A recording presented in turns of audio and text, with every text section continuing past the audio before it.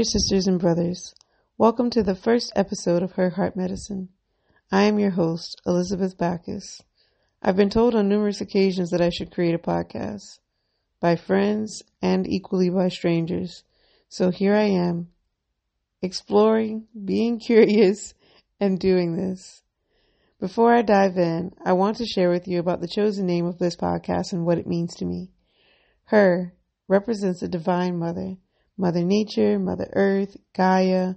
Known by many names, she is the container in which all things take form, the very womb of our existence. Heart medicine is the medicine of the Divine Mother, sometimes as sweet as nectar and other times as bitter melon.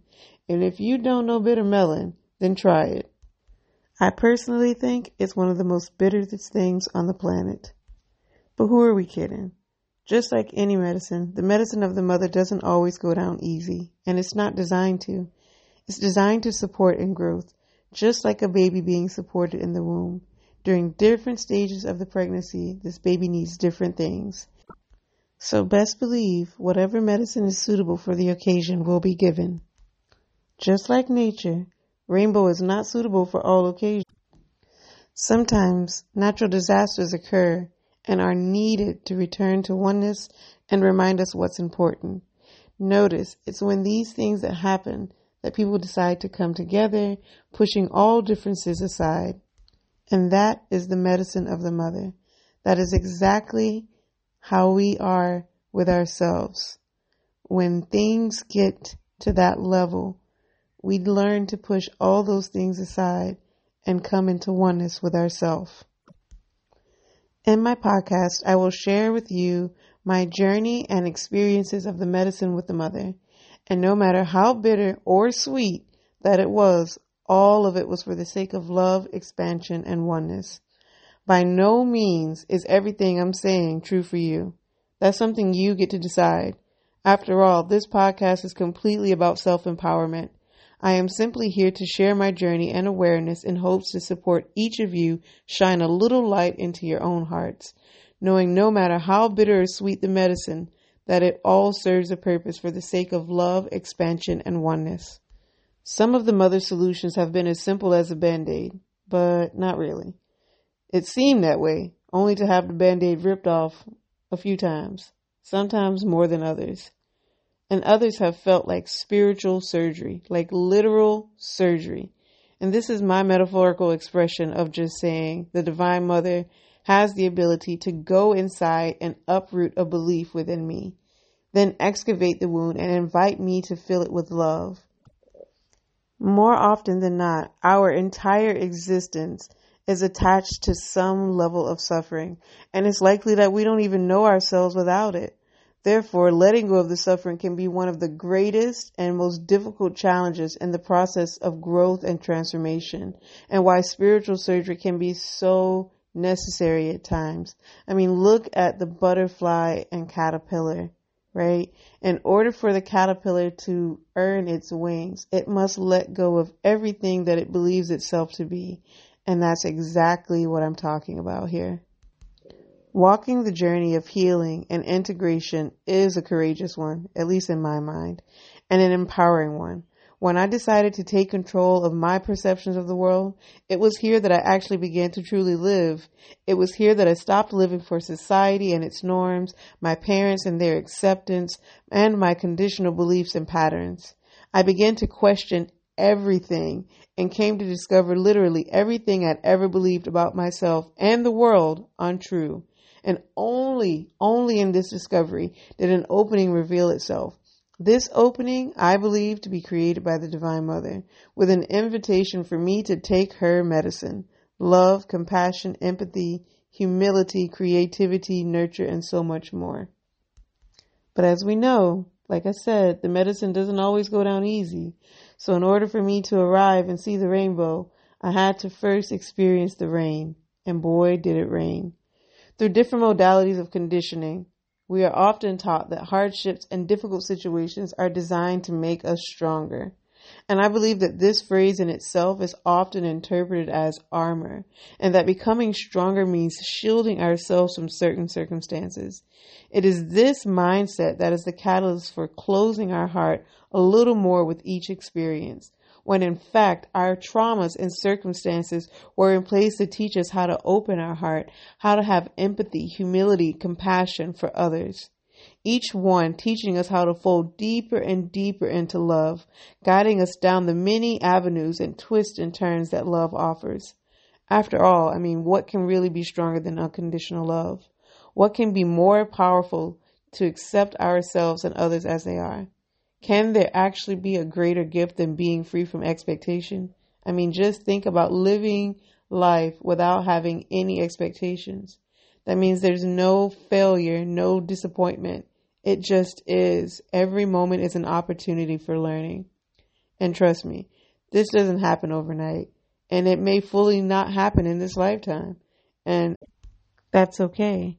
It's simply a practice, a lifestyle of weaving conscious moments within and through life. So now I'd like to share a little bit about my story and why I'm so passionate about all of this and why it's so important to me. I was born in 1984 to two interracial parents. Both of my parents were struggling with crack and cocaine addictions. My father was a pimp, don't ask me how, and my mother his prostitute. Again, I don't know. By the time I was 6 months old, my mother and father had spent most of their time in and out of prison and left me in the custody of my alcoholic grandmother on my father's side. At this age of 6 months, I crawled out of a 2-story window. Now, I don't know if I was just trying to leave or it was just by accident, but because I don't believe accidents happen, I certainly always wonder what I was thinking in that moment. My grandfather on my mother's side was the head of the KKK in his state. Both of my grandparents on my father's side were alcoholics, and my grandfather practiced black magic, which I'm not even sure what that is. By the time I was 4, I was adopted, and I think it was between my mother being afraid of my father pimping us, my sister and I, because this is what he told her, as well as struggling in her own addiction, and addiction in many ways, not just substance abuse. Addicted to being in this toxic, dysfunctional relationship with my father. So, like any kid who was adopted, well, maybe not like any kid, like me, I perceived that I wasn't enough, that I wasn't worthy, that I was not important for my mother to just get it together. And here I am in this adoptive home that my mother has chosen, and I experienced 9 years of my life in trauma. Physical, emotional, psychological, sexual. In this home, I was being raped by my adoptive mother's brother, and every time I told her, she would beat me. But it wasn't until years later that I found out that she was also molesting and sleeping with the foster boys in our home. Mind you, she was a black woman who spoke very poorly of black men, and all of my foster siblings were black. She shamed me for my weight, for my appearance, for the way I ate. I even remember being caught masturbating at a very young age, likely because I was already experiencing sexual activity. And she made me lay down in front of all my siblings and mimic what she caught me doing, and wouldn't stop until I actually did it. When I was 8 years old, my aunt, my adoptive mother's sister, broke my nose. And this happened based off of a lie my sister told, like siblings do. Oh, Elizabeth punched me in my nose. And my aunt literally just turned around and punched me in my nose. Here I am, 8 years old. My nose is just spilling blood. And she's just telling me, shut up. Shut up before I give you something to cry about. And this was a never-ending cycle in my home. Always on repeat. I remember getting caught in bathtubs, doing nothing, but being beaten with water hoses, horse whips. I remember being punished by digging holes and forced to eat all the food on my plate, even if that meant gagging and throwing up. I was bullied at school, and everyone knew that I was being molested at home. And I would get bullied by students saying, specifically the same students, Elizabeth likes her uncle. So imagine being on the school bus and like hearing this type of stuff, and then you go home and you experience it. By the time I was 10 or 11, all of the foster kids in my home had been removed due to having babies by each other. And at this point, I feel like my adoptive mother became very desperate because she was not working and she had never worked. And I think all of the money that she was receiving from the government was no longer like upholding her. She went to the next level of anger and abuse. At this point, the abuse was pretty severe. I mean, it was always pretty severe, but it was certainly at another level. And she took my sister and I out of school because she didn't really want us telling anybody. I mean, we were never allowed to have friends over, go to anybody's houses, participate in sports, any after school activities. And I believe it was for the fear of us telling someone. And in all honesty, I told people at school, and it was just kind of like, well, we don't really know how to help you. So she locked us in our room, nailed the window shut, turned the doorknob inside out, gave us a bowl to use the bathroom in inside the room, fed us through the door. And then at some point, one night, she went to church. She was Jehovah's Witness. She went to church, and we were like, we could break this window. Now, we had a large window in our bedroom, but it was cut into small sections. And we just tapped that night on that window. Tap, tap, tap, tap, tap. And eventually it cracked. But it didn't break. It just cracked. And we were like, oh man, we're going to get in trouble. But at this point, we were like, I mean, if we're going to get in trouble, we might as well just finish the job. So we broke the window. We layered our clothes and our hands and arms so we didn't get cut. And we crawled through the window. My sister and I didn't want to leave her there, even though my sister wasn't experiencing anything like I experienced. I mean, she experienced some whoopings and things like this, but certainly not the sexual trauma and things like this that I was experiencing. I wanted her to come with me. So we left. We ran away. And my adoptive mother is searching for us, and people in the neighborhood are telling us our neighborhood is very, very small. Repeatedly, we were returned to our home repeatedly, over and over. And at some point, it got to the place that my sister and I were fearless in running away, whether we were together or not, because neither of us wanted to be there. And once the taste of freedom was there, there was no way I was going back there. There was no way. And then at the age of 12, being a bit exhausted and fed up of running away, trying to sleep on people's couches, having to, well, I don't want to say having because I'm not a victim, but sleeping with grown men for a place to stay, I'd had enough. And so I tried to commit suicide by taking a large amount of pills. They rushed me to the hospital. They pumped my stomach. Then they put me in a emotionally unstable home. And I remember asking them, please don't call my mother. Please don't call my mother. And they said, we won't. And literally hours later, I'm like being taken out of my cell and they're saying to me, your mother's here to pick you up. And in my mind, I'm like, oh man, this is not going to be good. So when she picks me up, she takes me home and she sits me down and she tells me, I want you to know I took the biggest bottle of aspirin. Well, I bought the biggest bottle of aspirin, and I bought one for both you and your sister. And I'm going to make you sit in front of me and take it. And I want you to know that I took life insurance out on you both.